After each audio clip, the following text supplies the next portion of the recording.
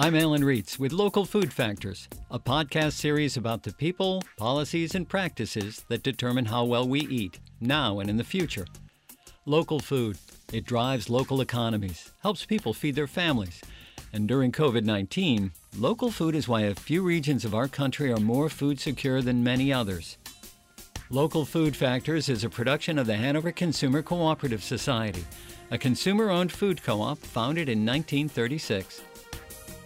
Before the arrival of COVID-19, locally produced food was the fastest-growing sector of the food industry. From small towns to big cities, grocers, restaurants, even college dining halls served us more products from small farms each year. So many of us choose local food for freshness and for the economic boost it gives our communities. Nationally, direct-to-consumer sales, meaning no middleman, just farmer to consumer, has been an essential bright spot for small-scale agriculture. But then, along came that pandemic.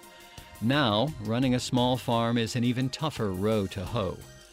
Overnight, farms of every size experienced lost sales at levels not seen in generations. News of good milk getting dumped and fresh produce going bad hit the headlines. Yet we are also seeing farmers and food producers pivot to fill gaps in the food marketplace. Of course, we're in an era that I don't think any of us could have possibly imagined, but there's some great things that are going on. There's some very troubling things that are going on. There's so much opportunity for people to just spend time with their neighbors and spend time with the makers and growers and producers in their community. In each episode of Local Food Factors, we'll examine risks facing small-scale food producers. We'll highlight what's working for these food suppliers and suggest actions we can take to keep the good food coming our way. This is about the means by which we secure fresh food for our future. I will definitely go for the local food because it doesn't do anything with the COVID. The people who produce the local foods are the families around us. We have bagged salad greens, a pound bag or a half pound, and bagged spinach, and one bunch of ramps left. Episodes of Local Food Factors will explain how small farmers are beating the odds by diversifying. We'll uncover policies that help or hurt their chances for success. You'll understand how big business is eroding the meaning of the term local, and learn how to partner with farmers through farm subscriptions known as CSAs. In today's episode, it's all about farmers markets. Farmers markets are one of the most visible parts of a local food system. Each market lined with vendor tents, farmers offering bushels of fresh produce, bakers and food producers with staple items, and specialty fare. Due to concern over virus transmission, there was no guarantee that farmers markets would happen this summer. Governors and healthcare professionals hesitated to list them as essential or questioned if markets could happen safely. But farmers, market managers, and food advocates put in the long hours to remind leaders of the critical value of markets and make these venues safe for all. But even with markets open, more consumers are needed. Local food security requires that we show up and stay actively committed to it. Through this podcast, you'll hear about small farm strengths and food industry fragility, and gain the perspective of people who use the word community as both noun and verb. Let's get started by listening to the sounds of a New Hampshire farmers market recorded in 2019. I guess we could say back in the day, with shoppers and vendors enjoying food and community, and of course, no one having to talk through a mask. Okay. Oh, how times have changed. You're welcome. See you later. For all the national news about food, empty shelves, and meatpacking plants, the tough hits small-scale farmers took did not make the big headlines. Yet some small producers around the Northeast and the nation lost 50 to 80% of their sales because of the pandemic. And despite that hit, the response of these food producers to keep the food supply stable deserves recognition and support. Vermont Secretary of Agriculture Ensign Tebbetts grew up farming, so he's got a trained eye when it comes to looking at farming matters, the good and the not so good. You're seeing cheesemakers who've lost their markets overnight turn their model around, not without tremendous sacrifice, not without tremendous loss, and somehow we've just got to make sure that we be supportive and find ways for them to get to a better place. You know, I look at our 650 dairy farmers just in Vermont and our neighbors in New Hampshire, and it is extremely discouraging to see the forecasting for that. Discouraging forecasts, resilient local farmers. Local food security is in the balance. Tipping the scales requires the rest of us to influence the factors that keep safe food available. Yeah, and I think we've tried to tackle it from two fronts. One is the local level. What as a state, as a community, what can we do to lend support, get help out there, and also be advocates on the federal level to make sure that Vermonters and people from New England are all engaged on getting the resources that they might need. Farms of all sizes and hardworking people feed our nation and the world. But the system is too reliant on consolidated food production and distribution. Regions like the Northeast will never feed the nation. But stable, community-based farming is kind of like having a backup generator for when the power grid goes down. Case in point, COVID-19. Shopping at farmers markets is how we partner with the people who build and maintain that backup generator. It's how we help keep local food secure. Like most community endeavors, farmers markets are managed by individuals working for free or a small fee. Jessica Giordani is one of them. For her day job, Jessica is the co-owner of Scratch. It's a busy fiber, fabric, and supply shop in Lebanon, New Hampshire. Like thousands of market managers across the country, she puts in long hours to make sure her town's market is a success. This year, the job of planning and opening farmers markets shifted from normal tasks to urgent action in a matter of days. This year, planning the market season started out like it does every year in January, kind of like slow-paced and planning for normal things. And then once March hit, we quickly realized we were in need of a plan to be able to host an event, if we were allowed to, that would really serve the community and our farmers in particular. These managers have just gone through the guidelines and created basically entirely new events. That's Becca Warren. Small-scale agriculture works better when people like Becca are involved. She's the Farm and Food Coordinator at Vital Communities. That's a nonprofit that builds civic change in the Upper Valley region of Vermont and New Hampshire. To ensure safety during the pandemic, Jessica and her team had to shift from a market that allowed a free flow of thousands of people on market day to one secured and streamlined for safety. On an average night throughout the summer, the Lebanon Farmers Market has about 2,000 guests. So from 4 to 7 p.m., we are packed for the entire afternoon. But because of our need to prioritize community health and make a plan for risk reduction, we knew that doing things business as usual was impossible. They've had to go through all their systems and figure out how are they going to keep everyone 6 feet apart. How are they going to provide enough hand washing and sanitizing stations? What are they going to do about gloves for all the vendors? How are they going to make sure that customers and vendors can interact, in some cases, look at the products, but not put each other at risk. So I started a process of putting together plans for risk reduction until we landed in a place where we felt really comfortable that we could say to the vendors, like, we are engaging in best practices and we are here to support you, and these are the ways that we can do it. These are people who just are driven by their passion for providing a local food and a local business access point in their community. That's always been a community gathering place. That's been a big part of farmers markets, is that it's a place to gather together and enjoy seeing your neighbors and hear music and have activities for your kids to run around. But the markets are also a food access point and a place for agricultural producers to make an income. As Becca points out, farmers markets take a variety of forms. Some include music and activities as a side benefit. Many do not. Yet each serves as that place where people can easily buy food. Shopping in markets is also a pleasant way for shoppers to take home the tangible and intangible benefits food provides. Absolutely. Food is so essential to our health, our emotional and mental well-being, like our ways to connect with other people really largely hinges on food for so many of us.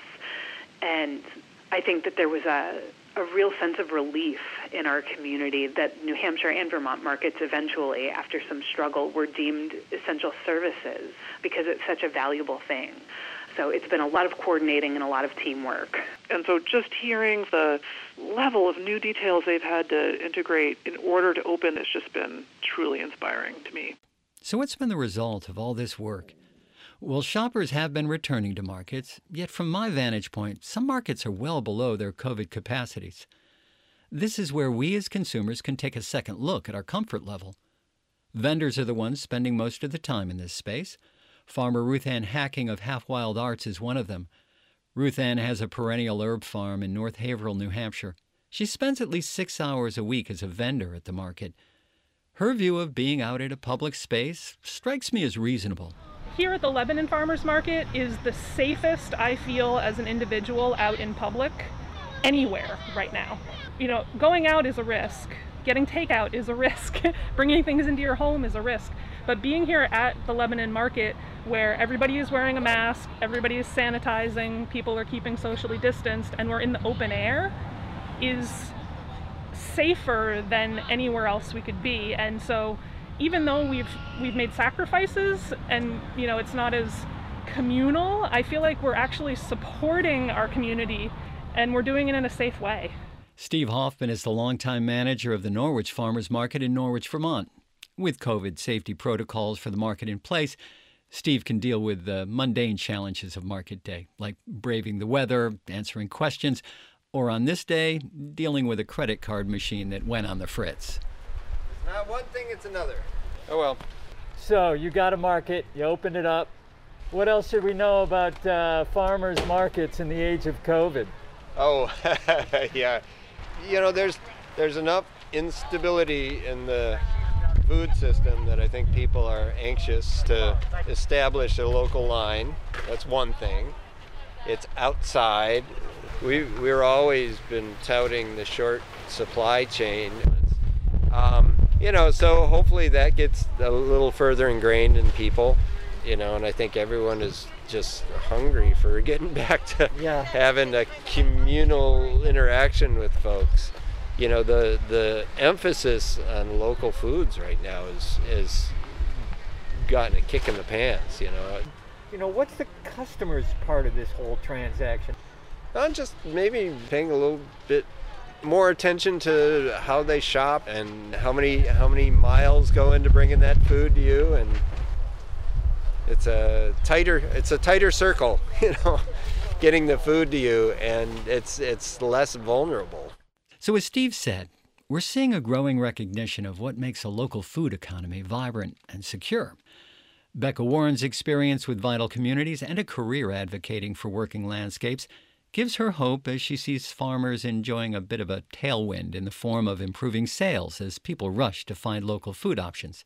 But she recognizes that other farmers are facing stiff headwinds, from lost sales to restaurants and the like. I don't know what you're seeing over in your community, but in my community, it's been pretty clear that everyone is acknowledging, I guess, or just noticing that having a local food system is an advantage that we have here that their friends in more urban areas do not have. And, you know, in addition to the gratitude that I see people having for school staff who are delivering meals to every family, I'm also hearing just a lot of gratitude for our local producers, whether it's, you know, a big farm or, you know, someone who has some eggs on the side. You know, I think that appreciation has really been lifted up, and I think it will continue after we come out of the dark time. And I also think that we will have some new systems in place. There's a lot of, there's a lot of possibility to create new systems where local farms can become more financially stable through these relationships that are being built. You know, many farms are just selling a lot more product right now if they are able to sell directly to consumers or to grocers. You know, there are a lot of farms who are also struggling. I don't mean to say that everyone is doing great, but there are some bright spots in the buy local economy, I would say. My name's Lucy Rollins, and I own Suncatcher Farm in Braintree, Vermont. Well, in my experience, markets are not only a place to support local businesses and local food, but also to congregate, enjoy live music, hang out together, meet new people, socialize. So that secondary aspect feels, dampened by the pandemic, which is, that's the way it should be. It's unfortunate, but I think now the focus is on local food, and especially food security issues, because the food supply is in stress. So hopefully that more primary focus of supporting local businesses and buying local food that is produced responsibly and comes from very close by is the main draw, and that gains some momentum despite the fact that we all have to be like standing far apart and wearing masks. And I mean, I'll pose that very question to you. How do you see us remaining strong and in 5 years having this as a backup for troubled times? What are you seeing? Being a small local farmer has always been very difficult to make things work. So I think it's up to the consumer to continue to make the choices that they know are important for the local community. They see now in this moment how important it is to support local, because local is here for them when the food system is breaking down over a crisis, a national and international crisis. And so I think it's a choice that people have to continue to make every day, even as we continue to move through the pandemic and on to the next crisis and the next crisis, because even when there isn't a crisis happening, if you can support your local farmer, that's the only way that you're going to keep them there for the long term. So farmers like Ruth Ann and Lucy are ready. The markets are prepped with precautions in place, and it's nice to see shoppers doing business with local farmers. For customers like Marissa here, it all works. It's definitely different, more subdued, but there's a lot of things to buy. Like, you can get vegetables, you can get food, you can get other artisan stuff. I grew up in Jersey, and farmers markets near me were more like this, where just come in to buy things. You're not here for like a good time. Up next on Local Food Factors, we'll take a glance at the history of farmers markets and the growth of markets in recent decades.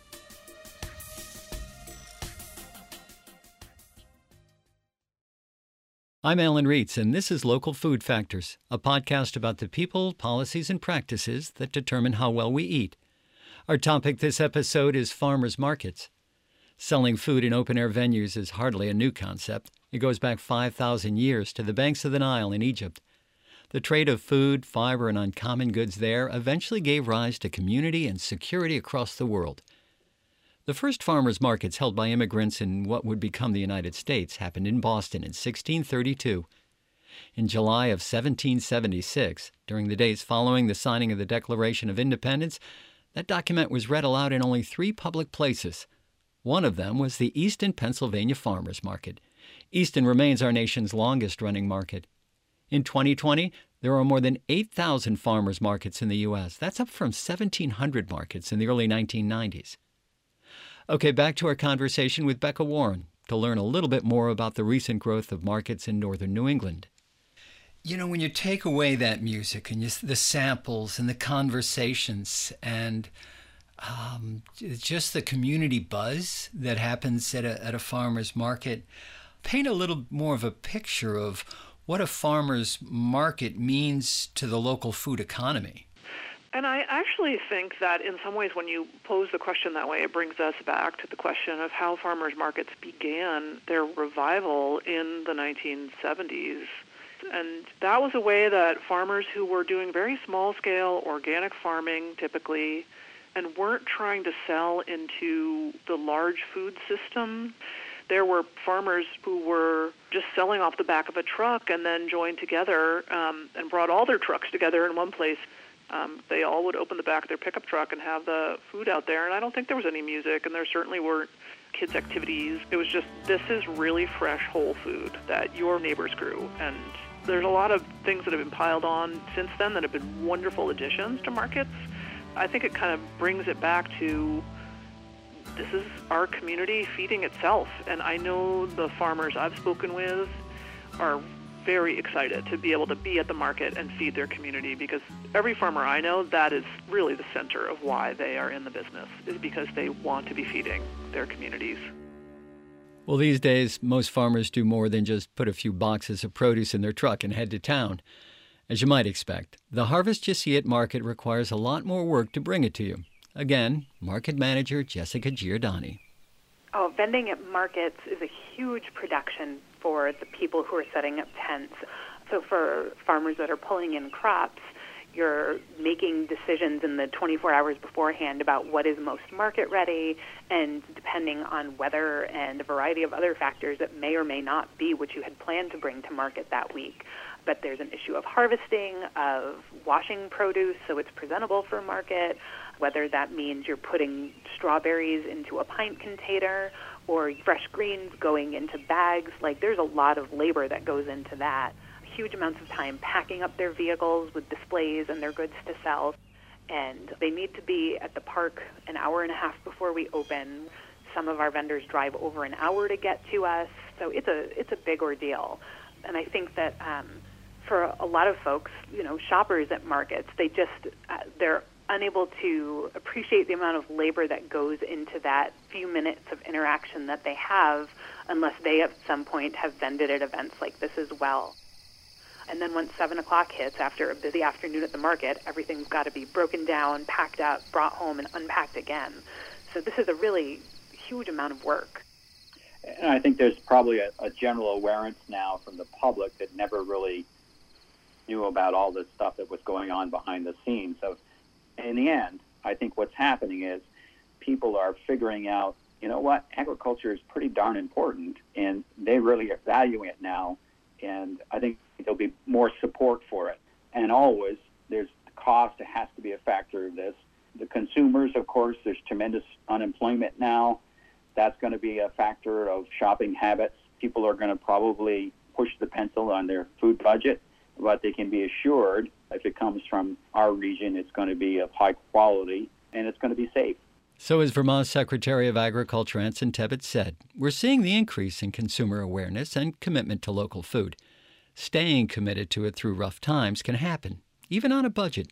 There is affordable food at markets, including many markets that double the purchasing power of people using SNAP dollars to buy fresh produce. SNAP is the modern equivalent to food stamps. Two New England examples of that doubling of produce buying power are New Hampshire's Granite State Market Match and Vermont's Crop Cash.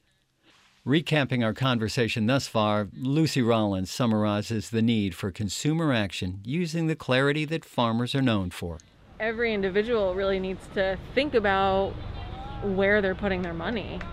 They're the demand, and without them, there's no local economy, there's no farmers. So it's a mindset thing, and the pandemic is horrible, but hopefully one thing that comes out of it is maybe that shift might start to happen. We talked about headwinds and tailwinds, and it's this idea, can another bright spot of this period be helping folks understand the true cost of local food and what it takes to get it to us? I don't know. I'm not sure. I think it might. I guess what I'm wondering is, will the bright spot be that people understand the true cost of industrial food, and not just the expense of it, but what we are seeing and hearing about the conditions in meat processing facilities and the impact it's having in rural areas with the spread of COVID-19, the concerns about where certain food is going to be coming from, whether certain food will be available, the fact that for many people food is not available and hunger is just tragically on the rise in our communities, and some people just don't have access right now. And those are, it's horrible, but it's also shining the light on these really immoral parts of our society, in my opinion. And I think it's, really inspiring some grassroots action and movement, as well as political action and movement, to try to make it so the system is less brittle and less fragile. Earlier, Jessica Giordani gave us a quick overview of some of the things farmers do to be ready to sell at a farmer's market. Keep that top of mind as you hear from farmer Carly Brankus of Mooncastle Organic Farm in East Topsom, Vermont. She and her husband Harold have been hustling to meet consumer demand for local food. Yeah, we're just trying to do what we could to pivot. We have had a few pre-orders for pickup on farm, which has been great because all of a sudden we're accessing local customers that we hadn't normally been able to sell to. So now we have a great forum for them to get our produce, because normally we only vend at farmers markets, and a lot of people in Topsham don't drive down to Norwich or Montpelier or Lebanon. How many markets do you sell at? We go to Norwich and Waitsfield on Saturdays and Lebanon on Thursdays. That's busy. Yeah, we keep it busy. And we do a small CSA as well. And the CSA is new this year when we weren't sure if markets were going to be open or not. So it was sort of a last minute for us. I mean, we decided when COVID was picking up to do the CSA, and we're really, really pleased. We have a lot of people excited locally, but we're also like thrilled that the farmers markets are running. That's our business, is the farmers market. So I love every fresh food that I can feel that my house needs, and it's there. Definitely the fresh produce. I like it, stuff like that. That's Jean. She's been shopping at the Lebanon Farmers Market for the past 19 years. I will definitely go for the local food because it doesn't do anything with the COVID. The people who produce the local foods are the families around us. I would encourage it to encourage the economy and push forward and help everybody. I guess if you don't support it, it's not going to be here anymore. I know we've lost a few businesses around here and people were upset, not during the pandemic, but earlier, like our grocery store. But if you don't go, it's not going to be there. What matters to me to see all the people that I used to see all around, even if I don't know them in person, I'm living, I'm there, I'm out there. I mean, I would just say to invite people to come to the farmers market. If you're going to go out and support local businesses. And coming to the farmers market is the easiest way to do that right now, because you can hit a lot of local businesses. But the money that you're spending right now means a lot more to the farmers than it ever did, and it always meant a lot. What are you hopeful for? Oh, I think I'm just hopeful. Things are so complicated right now and kind of scary and overwhelming. And I think that because living in the midst of a pandemic, we've all been forced to slow down. And I think just the slower pace and the ability to have a little bit of time to think about things and make choices differently is an opportunity in getting your food directly from your farmer, getting your dairy locally, choosing to support a local restaurant or food producer because they are there for you.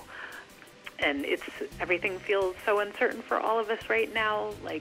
The one thing that is certain this summer is that we will be in that park every week trying to provide a tiny sliver of normalcy and happiness and goodness for everyone.